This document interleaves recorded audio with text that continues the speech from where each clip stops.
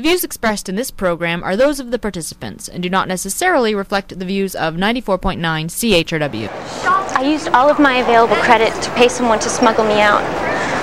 That's how I was able to get Alex to the flats. Now he won't have to grow up a prisoner like his mother. No, he'll just grow up with the horror of having been abandoned. Who are you to judge me? What I did for him. Carol, listen to me. In the closing days of World War II, I was a small child. My mother took me out into the country to spend some time with some elderly aunts. The second night we were there, their house was bombed. My aunts were killed. I woke up to find the firemen pulling my dead mother off my chest. She had thrown herself over me to protect me, you see. They did not know who I was. They had no way of identifying me. My father was in India, fighting. So they put me in an orphanage until the war ended and he came back to pick me up. 4 months, every day and every night, I wept because I knew I would never see my parents again. All my life I have lived with the fear and terror of that abandonment. I beg you, don't do this to your child. No. Don't let your child grow up with that demon. I won't. I'm gonna pay off my debt. I'm gonna have this removed, and then I'm gonna get him back. Look, will you wake up? The system is so set up that you cannot possibly pay back the debt. You are always going to have this on your wrist, and unless we do something special, you will never get to see your child. Don't cry. I promise you, I don't know what I'm going to do yet, but I will do everything I can to help you. In the meantime, don't build up more debt.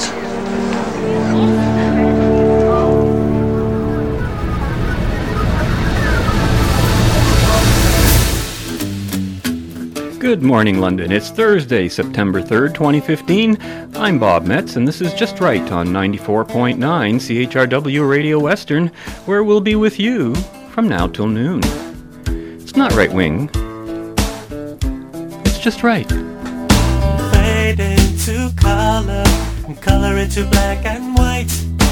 Under the bedclothes, everything will be alright. Are you feeling like an economic slave or a slave to economics? That's one of our first topics today. All four of my topics today have been sitting on the back burner for a while, if I can put it that way. This past June was the 80th anniversary of the renowned Parker Brothers board game Monopoly, and it should be fitting that the history of how this game evolved is how we'll round off our show today. Because another monopoly I plan to discuss as the show progresses is the City of London's taxi industry, particularly now in light of the city having charged 18 Uber drivers with failing to comply with the bylaw. The contradictions and misinformation and distractions that are being pushed by both the city and cab industry were bordering on outrageous, and I found myself this past Monday in debate on another radio station with past city councillor and current spokesman for the taxi monopoly, Roger Caranci. Of course, Caranci denied that there's a monopoly because London has, 4 taxi brokers, which tells me he doesn't really get that the monopole and monopoly is the government, not the businesses, but more on that later. Also on the show today, in the category of, I guess, with friends like these, capitalism doesn't need enemies department, there's the conservative assertion of author and social critic George Gilder that capitalism works, get this, because it is altruism in action. When you hear it, you'll think it actually sounds reasonable in some ways, but when you think about it, you'll come to realize that, it's totally bonkers. So our themes today are about the differences between capitalism and capitalists, between self-interest and altruism, between monopolies and free markets, and perhaps a few others, including economic slavery. And now I have the perfect current controversy, Uber, to help me illustrate many of the principles involved. But before we get underway, don't forget you can write us at feedback@justrightmedia.org. Follow us on Twitter, like us on Facebook, subscribe to Just Right on iTunes, and visit us at www.justrightmedia.org. Now, I've heard this phrase bandied about, and it really speaks to a fundamental emotional reaction that people have to, life in general, I guess, and capitalism in particular. And it comes, I guess, in the form of the question, are we born into some sort of economic slavery? I've heard this phrase bantered around a lot. And is there such a thing? I would say no and no strictly, but there are ways in which you can say that in a figurative way. Not as long as you're strictly talking economics. But there is debt, which would be an obligation to another person, and that could very much become a form of quote-unquote slavery, particularly if the person in debt has no option of escape, like bankruptcy, or ever having the ability to pay the debt off in any way. And especially if the debtor were put into bondage or forced labor by law, as was the case in our Sliders opener today. But in the context that the idea of economic slavery is most often raised, it's about the daily grind and the cost of living, which might or might not include debt. So that's a separate issue entirely, I think. And this economic slavery concept has to be challenged before I even begin to embark on the rest of our topics. I think there's that attitude there. You know, you hear we're slaves to the job, we're slaves to the daily routine, we're slaves to consumerism, we're even slaves to shopping. We've all heard some variant or saying that expresses this sentiment. But here's the problem, I think, with this kind of thinking. I mean, you can say it in passing. I'm not not going to be that hard on this. But at the root of all of these popular misconceptions about capitalism, I think that's what the issue is, and of how capitalism is the thing that always needs fixing, you see, because capitalism is, of course, one of the main ways we make our money. And I think that this whole concept is a source of a deeply felt hatred of capitalism, which translates, really, you can't avoid it, into a hatred of life itself, whether we realize it or not. Somehow those wishing to escape their so-called economic slavery would like to have a choice that would make that possible. Existence and survival, without being quote-unquote forced to exert effort. So let me begin with the bottom line here and work up to the rest of the equation as we progress through the hour. I mentioned this before, oddly enough, on the show where we were talking about Black Sails, the show we did a couple of weeks ago on the television show Black Sails, where we discovered how slavery existed in the 1700s and how few choices there were until free trade developed. So, we have two grand choices. We can either choose to produce goods and services under capitalism, which is a system in which coercion is prohibited in the economic realm, or we can exist under various forms of, and I'm using the term a little loosely, slavery, which can only be defined and measured to the degree that coercion is being legally applied in a given context. Before capitalism, of course, slavery or systems one step removed from it, such as serfdom, were the only ways to organize production. There was no other way to do it. Slavery still today the major way many totalitarian countries produce anything, and it's always a pittance of production compared to what you can get with free labor, which is not unpaid labor, but labor free of coercion, okay? Slavery was eventually ended by capitalism here in North America and in the United States, and for no other reason. But as far as the so-called economic slavery goes, let's be clear about these fundamental truths, about which everything else just never gets focused if you aren't aware of them. So let's put these unpleasant realities on the table, because there are certain things that if you choose to live, once you've made that choice, you don't have these certain choices. Because the process of life itself imposes upon each and every one of us the responsibility for our own survival and well-being. So if your objective is to live and survive, and that's the choice you have to make, well, then the following choices are no longer available, since a choice to live closes them as choices to us, at least until you choose not to live anymore, if you're going to make a choice like that. For example, we had no choice about being born. We have no choice about our biological needs and growth, nor about the environment in which those needs must be met. We have no choice about the fact that we have to eat every day. We need food.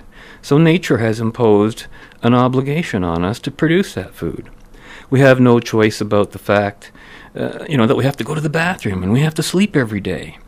We need shelter. So nature has imposed an obligation on us to provide that shelter, whatever form it might happen to take.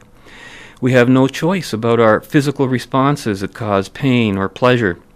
We have no choice about the fact that we require, this is the important one, accurate knowledge in order to know how to meet the other natural obligations imposed upon us.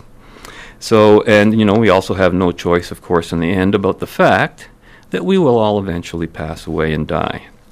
So, None of these natural obligations related to survival, imposed upon us as they are, qualify for the label of slavery. Slavery is a phenomenon only applicable to a particular relationship between people, one in which some people or one person who have right, status, or privilege have complete control over another in some regard, that individual or group having no right, status, or privileges and aren't equal to those in control. There are indeed many people who personally regard these natural obligations as a form of slavery. They don't care that nature imposes it upon us. And I think this kind of thinking is often associated with the philosophical acceptance of the mind-body split, the belief that our thoughts and our consciousness can somehow be separated from our physical bodies. The mind would like to go in one direction, but hey, the body objects. And such a person views a mind in conflict with the body. So they say, well, we're slaves to our physical needs. And many people even go so far as to regard this as a moral crime of some sort.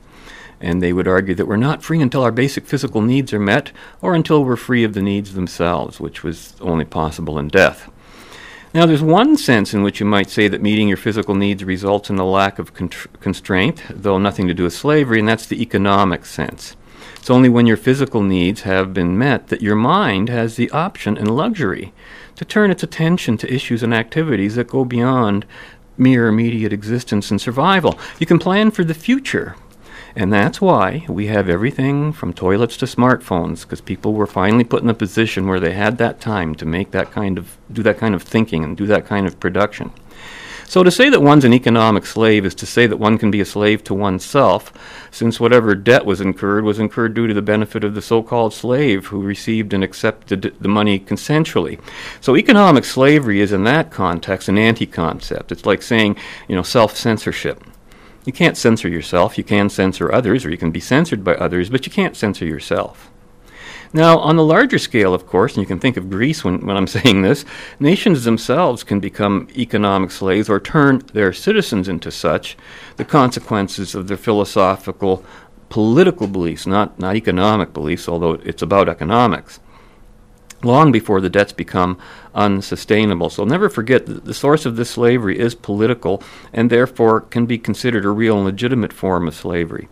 Income taxes are a form of, quote, economic slavery, but the obligation of such taxes is determined by government, an agent of force.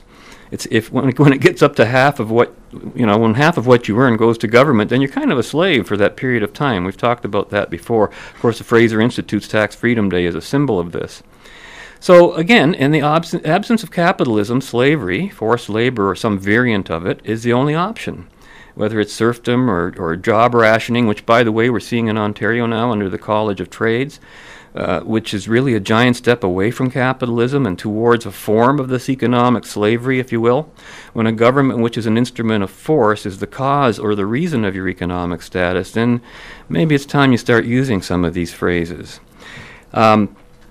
I remember my parents were raised in a form of semi-slavery, namely serfdom, under which the landowners, yes, capitalists, believe it or not, were the effective masters, which is in essence what schemes like Ontario's College of Trades are really about at their core.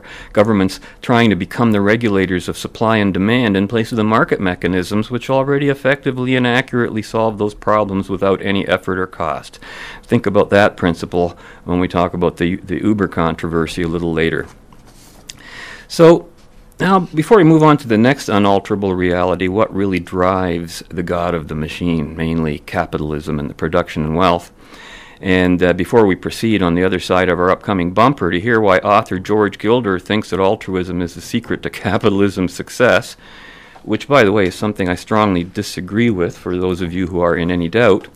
First we're going to take this fantasyful illustration of a principle. I don't know if you've ever seen the show before, but in the superb fantasy TV series called The Highlander, with Adrian Paul as Scottish Highlander Duncan MacLeod, there are a number of individuals who are immortal in that series, meaning they can only die by beheading, and in a process where each beheader gains the powers of the beheaded. Yeah, I know, it's just all science fiction, but it serves a function. These immortals have one additional no-choice circumstance to the ones I listed earlier with which they have to deal. Their status of immortality, forces them to play a game, quote unquote, where in the end there will be only one. It's the ultimate monopoly, very symbolic of the economic and political objectives behind the Uber controversy, and everywhere there are political prohibitions and restrictions on trade.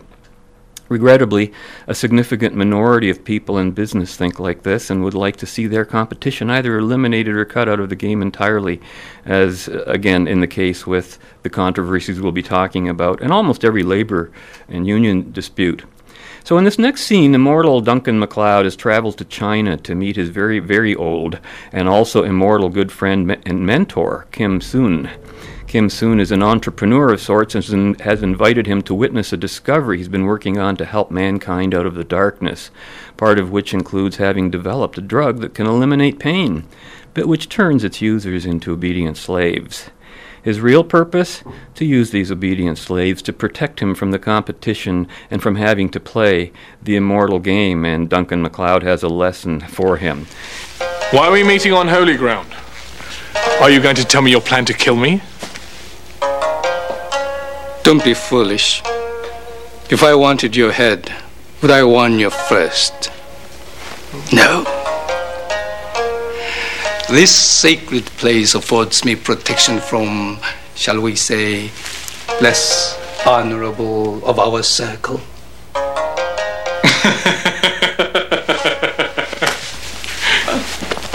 I needed time alone. Well, you've had 100 years since we last saw each other. And I have used them well.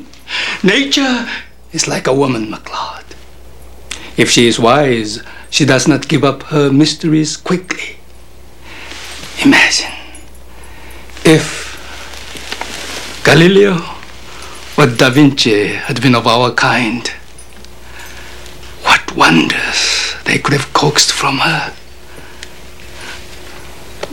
You have fermented the Kwanlo root. 100 years, but I've done it. Well, he did say that it would not be simple. I must have the determination to succeed, I know, but what does he call 100 years of sleepless nights? But a few months ago, I found it. The world is within my grasp. You know, it is a shame you did not find a potion for humility. You shall see. No quarter.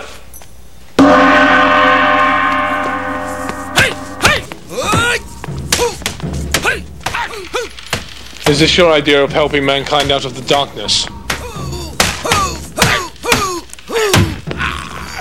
Combat is the perfect way to test the potion's power. These men could fight from now until sunset without fear or pain. Mortals are lost children. We could hold them kicking and screaming into the sunlight.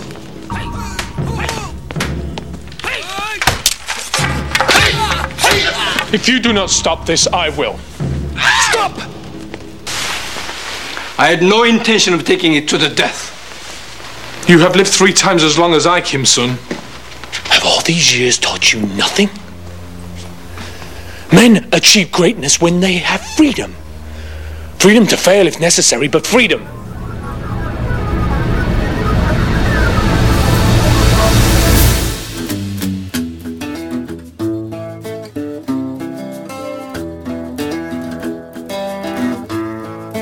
Now, no one disputes that all economic systems reflect the intrinsic self-concern of human beings. But only capitalism creates a group of people known as entrepreneurs who have no choice but to concern themselves with the needs and desires of others. These others are their customers. Few economists, however, actually study the behavior of these entrepreneurs, the creative leaders of capitalist businesses. If they did, they would discover that entrepreneurs, by the very nature of what they do, must shun greed. First and foremost, responding to others is the very opposite of greed. Second, Greed in the economic sphere is normally expressed as the immediate consumption of goods and services. I grab what I can without regard for others. But entrepreneurs must begin by saving, which is defined as foregoing consumption to achieve long-term goals. Often it takes months, sometimes many years, to bring a new product or service to market. Furthermore, entrepreneurs must collaborate with others, building teams to achieve their aims. In designing their goods and services, they must, once again, focus not on their own needs, but on the needs of others. This, too, is the opposite of greed. So what entrepreneurs do when they seek profit is far more than self-interest. Rather, profit is a measure of how well a company has served others. Under capitalism, a business prospers only if customers voluntarily trade for its output. And it's only by improving its service to others that a business can thrive and grow. If the entrepreneur pursues his own interests first and his customers' interests second, his business will fail. And sooner or later, an altruistic entrepreneur will surpass him. Capitalism at its essence, then, is a competition of giving. Of course, self-interest is involved, but the genius of capitalism, and only capitalism, is that it channels self-interest into altruism. Entrepreneurs can only help themselves by helping others. All those who have started a business and made great sacrifices to do so know the drama of that first day. Does the world want what I have to give? Whether it's an immigrant opening a beauty salon or Steve Jobs selling an Apple computer, success is far from guaranteed. In fact, it's just the opposite. Those courageous souls, the entrepreneurs who are the beating heart of capitalism, who bring us the endless material benefits we enjoy, from ATM machines to life-saving medicines, should be held up for admiration, not torn down.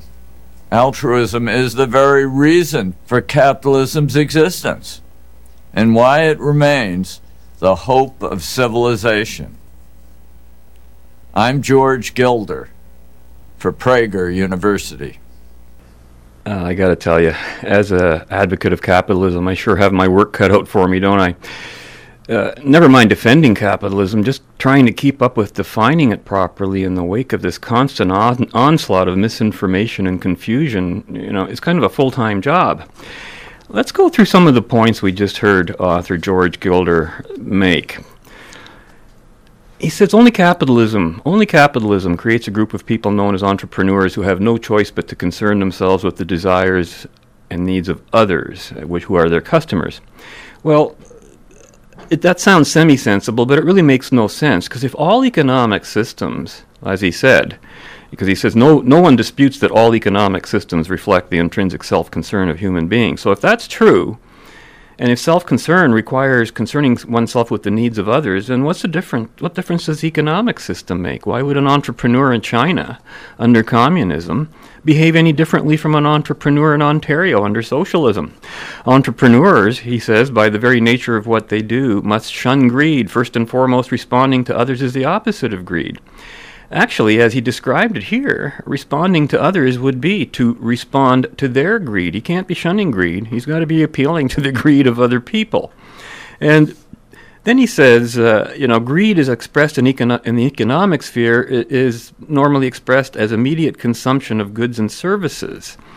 I don't know about that. I think that's called being a consumer, being a customer. If I'm eating right now, I'm immediately consuming my goods. Does that make me greedy? It's just a complete mess up of definitions. And then he talks about how entrepreneurs, they begin by saving and foregoing consumption and set long-term goals, etc., to bring a new product to market. It sounds like Kim Soon in our example earlier in Highlander. It took 100 years for him to develop his product. And he says entrepreneurs must collaborate with others in building teams to achieve their aim. All true. But again, this is true of entrepreneurs in any country under any system. And he says in designing their goods, they must not focus on their own needs, but on the needs of others. This is the opposite of greed, he says. Well, I don't think it's the opposite of greed. I don't think it has anything to do with greed at all. What entrepreneurs do when they seek profit, he says, is far more than self-interest. Well, you cannot do self-interest. Self-interest is the motivation, not the action, and there are no other known human motivators that I'm aware of that don't somewhere boil down to self-interest. But none of this has anything to do with capitalism. Let's keep the focus on what context he's saying this in. He says profit is a measure of how well a company has served others. Well, that could be true, but it's not necessarily true, and so it's probably wrong. Profit is a measure of how well the company itself was managed. It could have served others quite well and still lost a fortune and then gone bankrupt, so there's no guarantee of that. And he says, under capitalism, a business prospers only if customers voluntarily trade for its output. Well, that's easy to say. Since capitalism means voluntary and free of coercion, there's no point in being made in this regard, but still, all the voluntary traders in the world won't make you prosperous if your prices are too low, causing an economic loss, or if you still go out and spend more money than your voluntary customers are providing the income for. Similarly, under capitalism, a business could fail even with customers voluntarily trading for its output. As Duncan MacLeod said, men achieve greatness when they have freedom, and the freedom to fail, if necessary, but freedom. And then, and of course, Gilder says, if an entrepreneur pursues his own interests first and the customer second, his business will fail. Well, yeah, in capitalism, maybe. That's possibly true, but again, it doesn't guarantee success. And he says, and sooner or later, an altruistic entrepreneur will surpass him. Well, that's just a bunch of crap. Just because another business has more customers than yours does not mean that your business is a failure, nor that the other guy is more altruistic.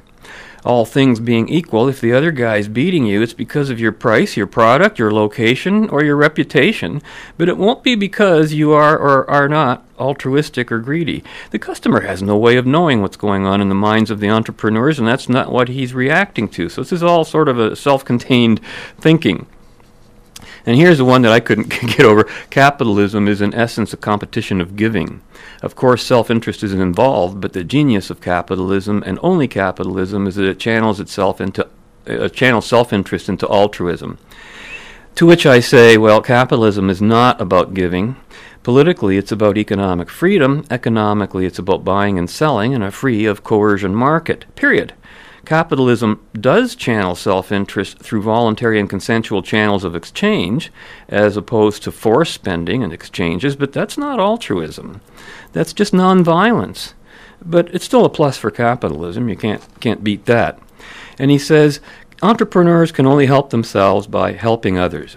Well, entrepreneurs aren't in the business of helping themselves or others. They're in the business of making money.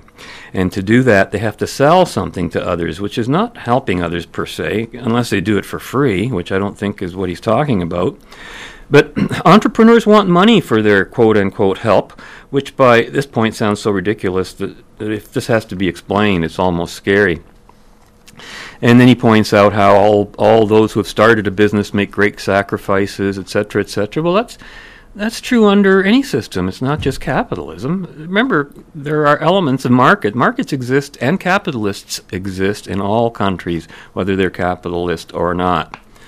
And he says entrepreneurs should be held up for admiration, not torn down.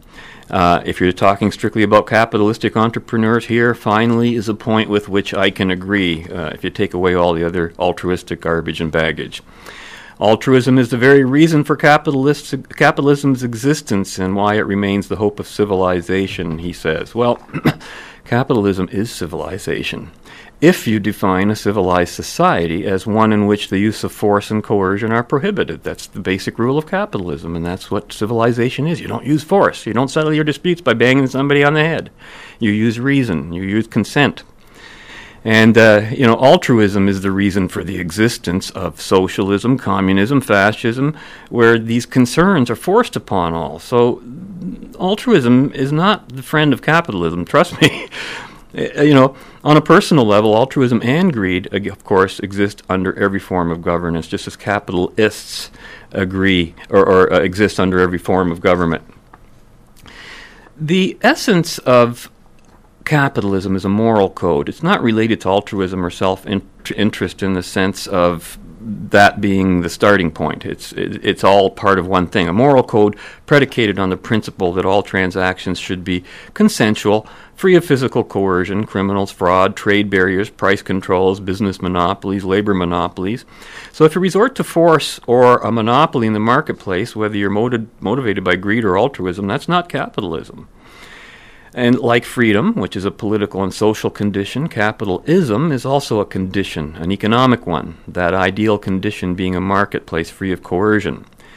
And under such a system, it's very rare that one person's self-interests and motivated actions would harm another. Altruism, on the other hand, is about sacrifice, about placing the interests of others ahead of your own. But if entrepreneurs and businessmen and capitalists were really driven by altruism, and in particularly as a moral standard, then the issue of profits or losses would become irrelevant so long as the enterprise was satisfying the needs and desires of others, you see. So whether consciously intended or not, the net effect of arguing that capitalism is altruism is in effect to dismiss or refute the moral premise and power of rational self-interest. There can be no other consequence to this misguided argument. Altruism always ends up with this argument as being the good, while self-interest, referred to as greed or selfishness, is either irrelevant or morally inferior to altruism. There's no getting around this, as Gilder has placed it within his forms of arguments, and that's why I think his argument's not only wrong, but essentially immoral. Now, when we return on the other side of our upcoming break, one clear local example of what I'm talking about, the Uber controversy, and the City of London laying charges to prevent freedom of contract and freedom of trade. The city wants to administer and regulate a privately owned monopoly, the ownership part being the private half and the monopoly part being played by the guy with the gun, the local government, and I'll be commenting on that. And my brief exchange this week with past municipal councillor Roger Caranci on another radio station. If nothing else, the Uber controversy is a perfect example of how George Gilder's nonsense about capitalists being motivated by altruism is just completely wrong and misguided. And it stands as a monument to why capitalism is still the unknown ideal. Selfish for others or altruistic for oneself? Why not just throw the whole English language in the toilet and we'll be able to babble our way to capitalistic success? So here's Yaron Brook, head of the Ayn Rand Institute, and who was a guest on this show, speaking to this very point at a May 2013 Freedom Party event in Toronto, the morality of capitalism. Let's listen in. What I mean by capitalism is government's out of our lives in terms of economics, that it has no involvement in our economic life, that it doesn't coerce us to do or not do. I mean free markets, I mean free. Free of coercion, free of government coercion. Right? So what is it about capitalism? What is it about these free markets that is so, just gets us at the gut and causes us immediately to tell there's something wrong with that? And you can see it if you go out into this university, go out over there and ask people about capitalism. And it's an emotional response. They don't even have time to really think it through. It's a negative, right? It's very, very emotional, very guttural. What is it about capitalism? What is capitalism about? What are markets? Any market. What is a market about? What do people do in a marketplace? Raise money. They exchange, but they exchange for what purpose? Why are they exchanging? Self-interest for profit. Yeah, so why does somebody make one of these? Right? Why does Steve Jobs make an iPhone? To sell it. Sell it for what? Because he loves people? Does he care about me? When he builds one of these, is he thinking, oh, Yaron, I really like Yaron, I want to make him an iPhone? I mean, if he did, then why charge me 60% profit margin? What's he trying to do? Make money. See, you're even a little uncomfortable with that. It is, you are. I know. Because nobody wants to admit, right? And it's not just about money. Steve Jobs is more than just money. What else does he want to do? He wants to make something beautiful. He wants to make something useful. He wants his vision, Steve Jobs' vision, to be out there in reality.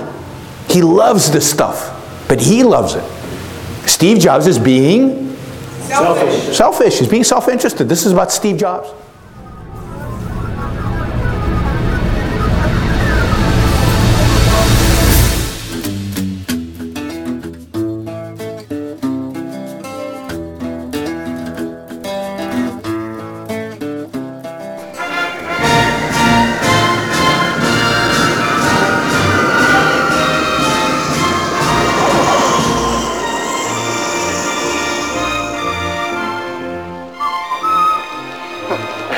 Everybody is speaking French. It's like a second language to these people.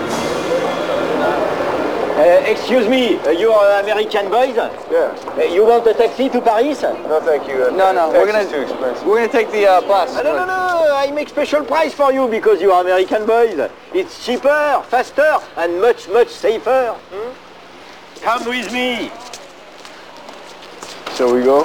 Why not? It's cheaper and faster. And much, much safer.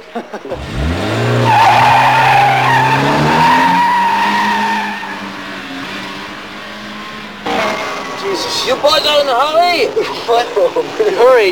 No, it's okay. You can just take your time. Oh, man. You faster! Get out of my way! Hey, where'd you learn how to drive? East LA?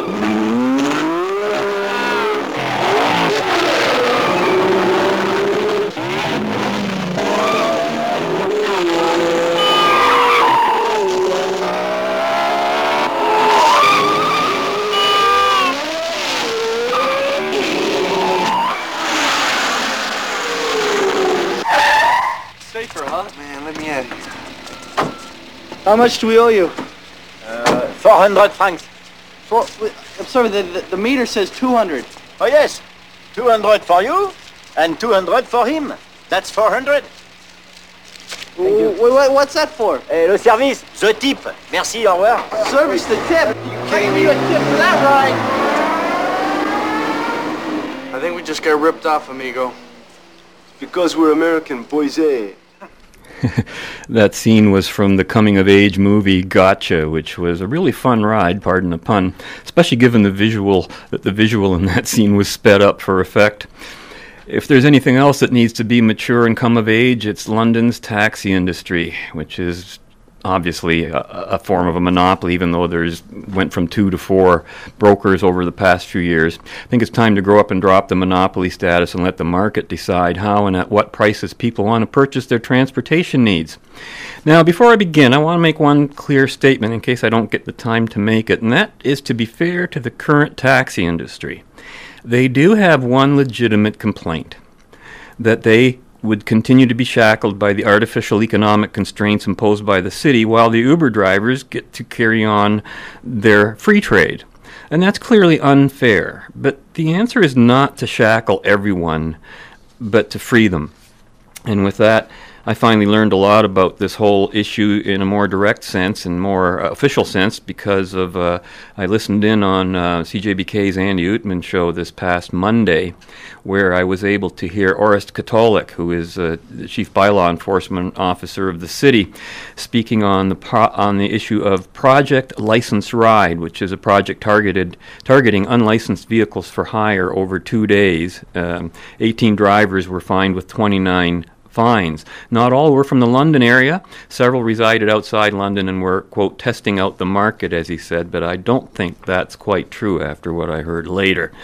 But here's something else Mr. Katolik said. He said, this is not something new to us. We had a similar issue about 5 years ago during the LTC strike. Anybody with social media in their hands, a vehicle and some time on their hands, thought they'd make a quick buck by taxiing around passengers in the city. We took a strong approach at that time also.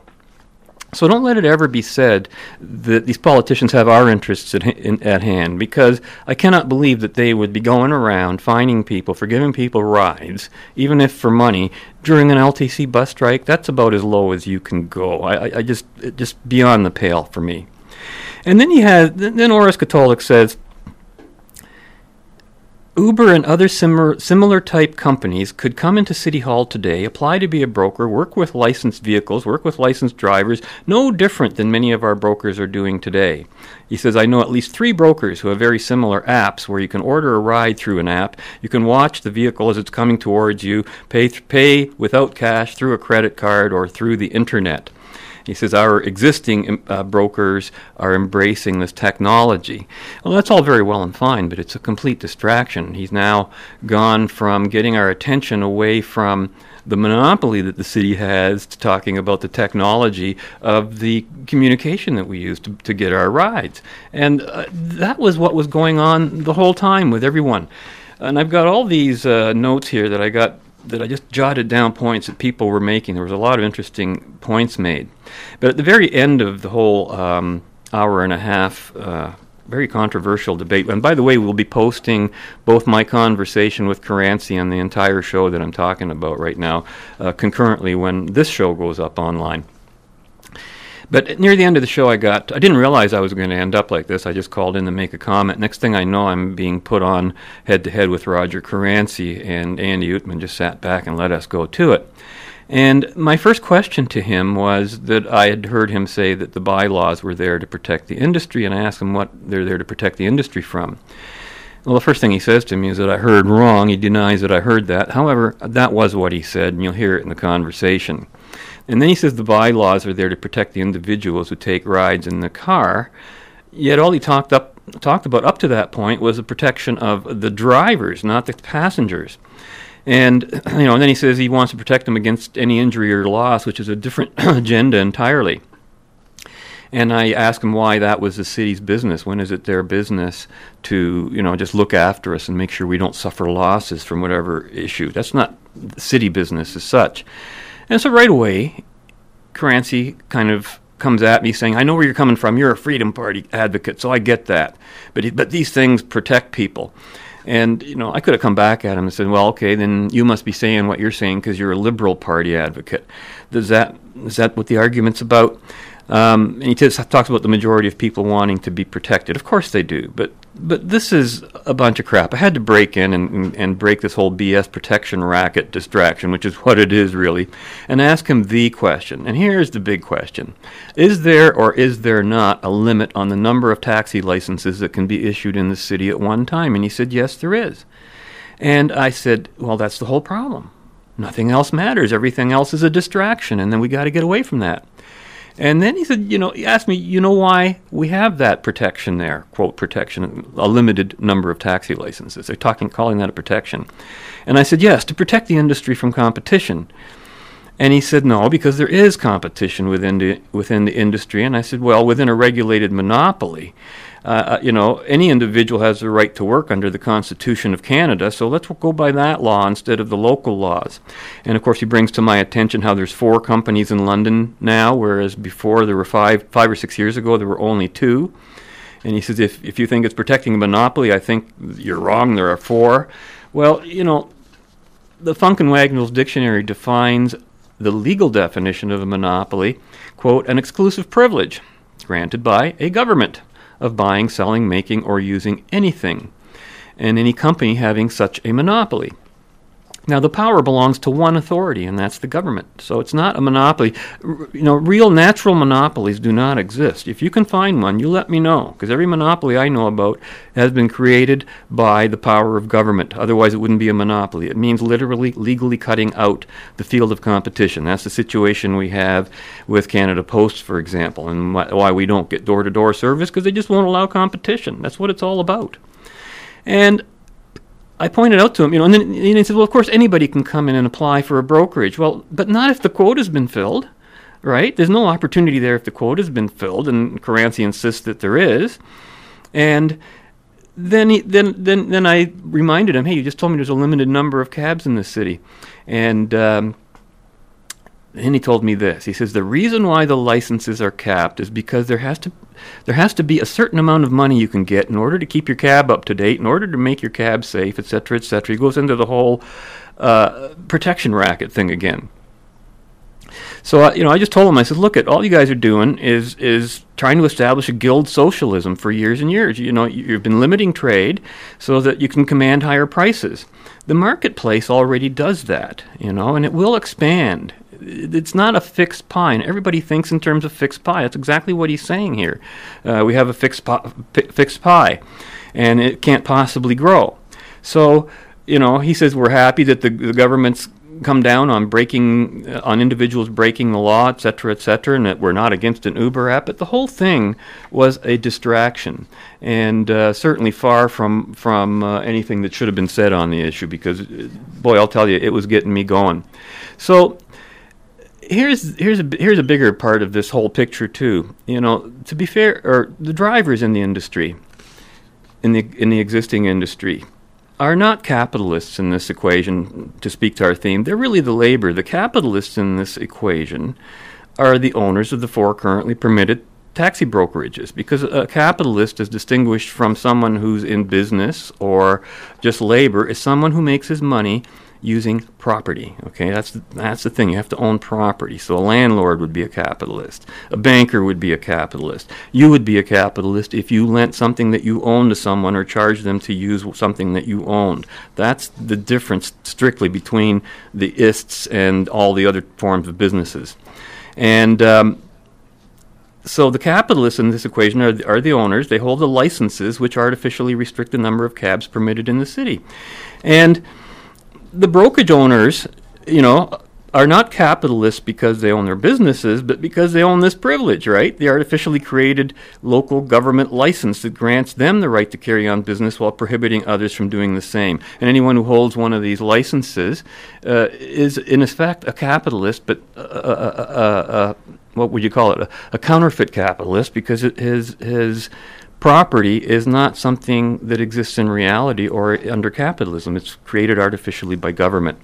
So when the owners of any monopoly created by government pay their license fees, they are in effect paying for the hired guns to keep their competition off the streets, much in the same way that organized criminals and pimps protect their monopolies from any competition. It's the same thing. It's an age-old political story. It's essentially guild socialism in various forms of gilded shapes and everything. It's driven by a very understandable and instinctual motivation, more for me, less for the other guy, which also appears logical to those who only think in terms of, two-dimensional linear thinking. But the world is a three-dimensional phenomenon, and linear thinking of this sort has been proven wrong time and time again. I don't think it has any resolution and no future. It all leads down the path to the fixed pie theory, that there's only so much of such and such to go around, or that there are only so many people in the market. That's never true, and the fact is the market always adjusts itself to that. That's what prices are about. They never talk about prices because they want to fix them, and that the prices have to be free. They have to regulate, because that is what regulates supply and demand. Now, all of this is anti-capitalism in practice, and it makes the business people involved look like the very greedy capitalists that are so caricatured in popular literature and commentary. It blurs the distinction between the business community that exists because of a privilege or prohibition and those who are in their own way and who understand and respect the principles of economic competition and freedom. As Yaron Brook so clearly illustrated, the battle for capitalism is being lost, and the options for capitalists who want to live and work in a free and capitalistic environment are narrowing with each passing day. Capitalism does not exist because of altruism or even self-interest, but because of a moral, intellectual, and political culture that makes it so. It's an economic byproduct of freedom itself. So that's it on that. We'll be returning after this break, and we'll be talking about the game of Monopoly after we first hear from Yaron Brook, and we'll be right back. You were saying the battle is being lost. So how do you plan for the future? How do I plan for the future? Given that we're losing, right. I'm trying to get us to win. Well, I know how you're planning, but how does, let's say, someone in business, they're not professional intellectuals, they want to build their lives, and things are going down quickly. So how do you plan? So I would say two things. One, I believe you have to fight. So I believe you have to do whatever you can to try to convince the culture to turn it around. And yes, many of you businessmen are not intellectuals. Support the intellectuals. Write a check. You see, you laugh. Why is it funny? It's true, right? The only way we can do what we do is because you guys write checks. If you don't write checks, we can't do it. And I'm not telling you to do it sacrificially or altruistically. I'm saying it's in your self-interest. I'm your agent in this fight. Help me, right? So help those who are fighting the battle. Help those who are out there trying to advocate for capitalism and trying to change the world. You know, and in your own life, speak up. You know, you can fight the battle on any level. You don't have to be an intellectual to fight this battle. All you have to say is I don't agree. That's not the way it is. You know, one of the biggest things businessmen can do, this goes to that other question, be proud. Be proud of your success. Stop apologizing. Stop apologizing to people that you make money. Stop apologizing to people that you're successful and you've done good stuff. Let people see. If people had an image, a proud businessman standing up there and defending their business and what they've done and how they've achieved. Imagine if some of these, some of these bankers stood up to the stupid senators calling them, and actually challenged them. None of them do. They all kind of fold.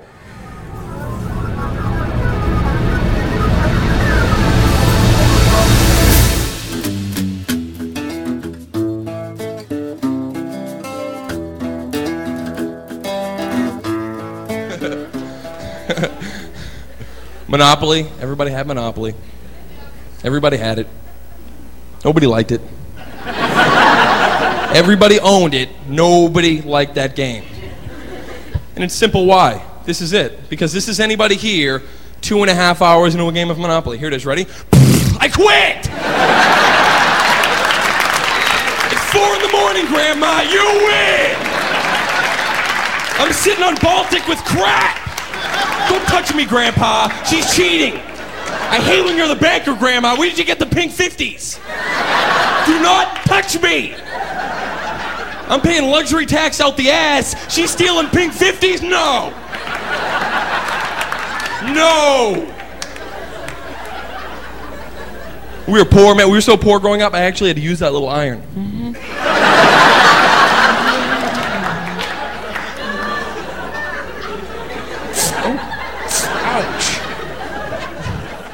I have to thank my daughter Danielle for putting me on to that clip, and it's her birthday today, so happy birthday, Danielle. It's also the 80th anniversary of Parker Brothers' game Monopoly this year, and this very month in Macau, China, of all places, will host the 2015 Monopoly tournament sponsored by Hasbro, the current owners of the Monopoly, with a prize of $20,580, the amount of money that comes with the Monopoly game. And in the Epoch Times, they had a very interesting an article about the origins of Monopoly. And it's interesting that should appear in that paper, because that's one of the papers that deals with a lot of issues that go on in China. And of course, Monopoly is not a capitalist game. It's always been used as an example of capitalism in action. But if there's one thing it's not, it's a capitalism game. It's about capitalists. And that's very, again, an important distinction. And the article points out how, of course, Monopoly is 80 this year. And how did it evolve? Well, for many years, American Charles Darrow was credited with creating the game during the Great Depression. He sold it to George and Fred Parker, who turned out to be the Parker Brothers in 1934. And a year later, it was on the market ready for playing. Both he and the Parkers became quite wealthy from the sales of the game.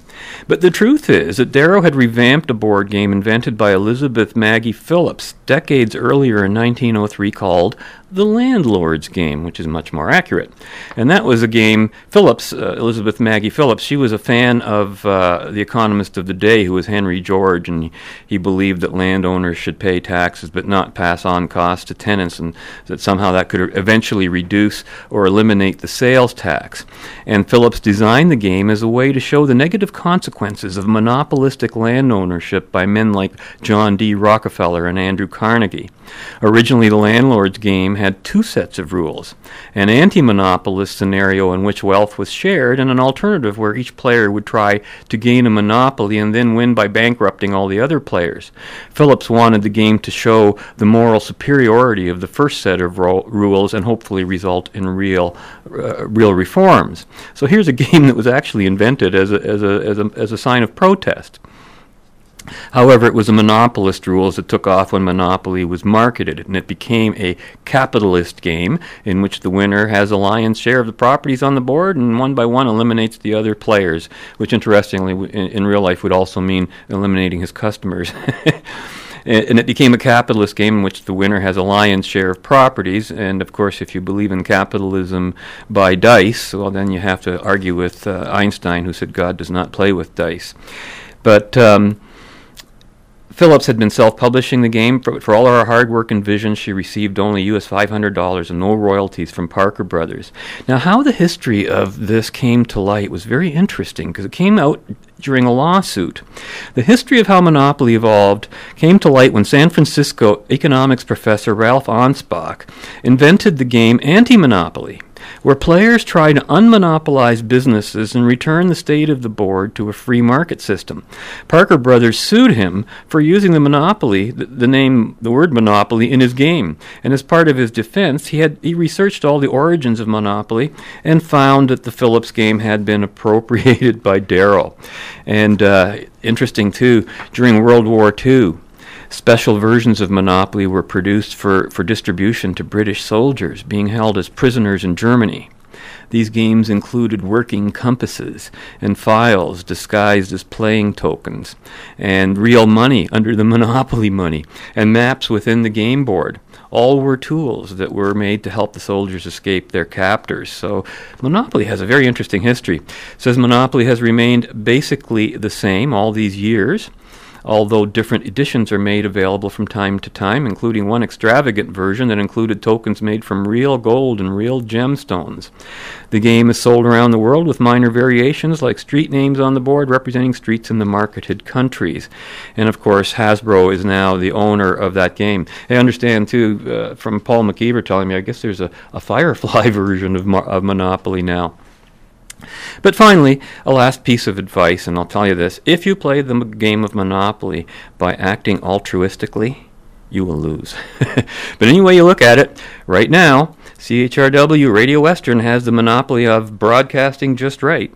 And to hear our next broadcast live, you'll just have to join us again next week, right here, when we'll continue our journey in the right direction. Until then, be right, stay right, do right, act right, think right, and be right back here. We'll see ya. Into color and color into black and white. Under the bedclothes, everything will be alright. Monopoly. You know why I didn't like it too? Because I had a big family and everybody got a piece. You know, like the thimble, the dog, the car. I didn't even have a piece. I had to like remember where I was.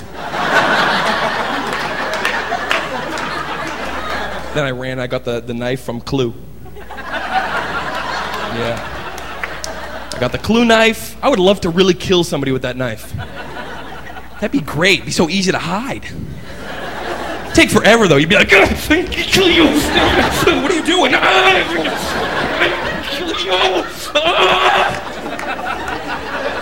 Put it in a little envelope, hide it. Even if they found it, they'd be like, we found the bloody. I'd be like, but what room did I kill?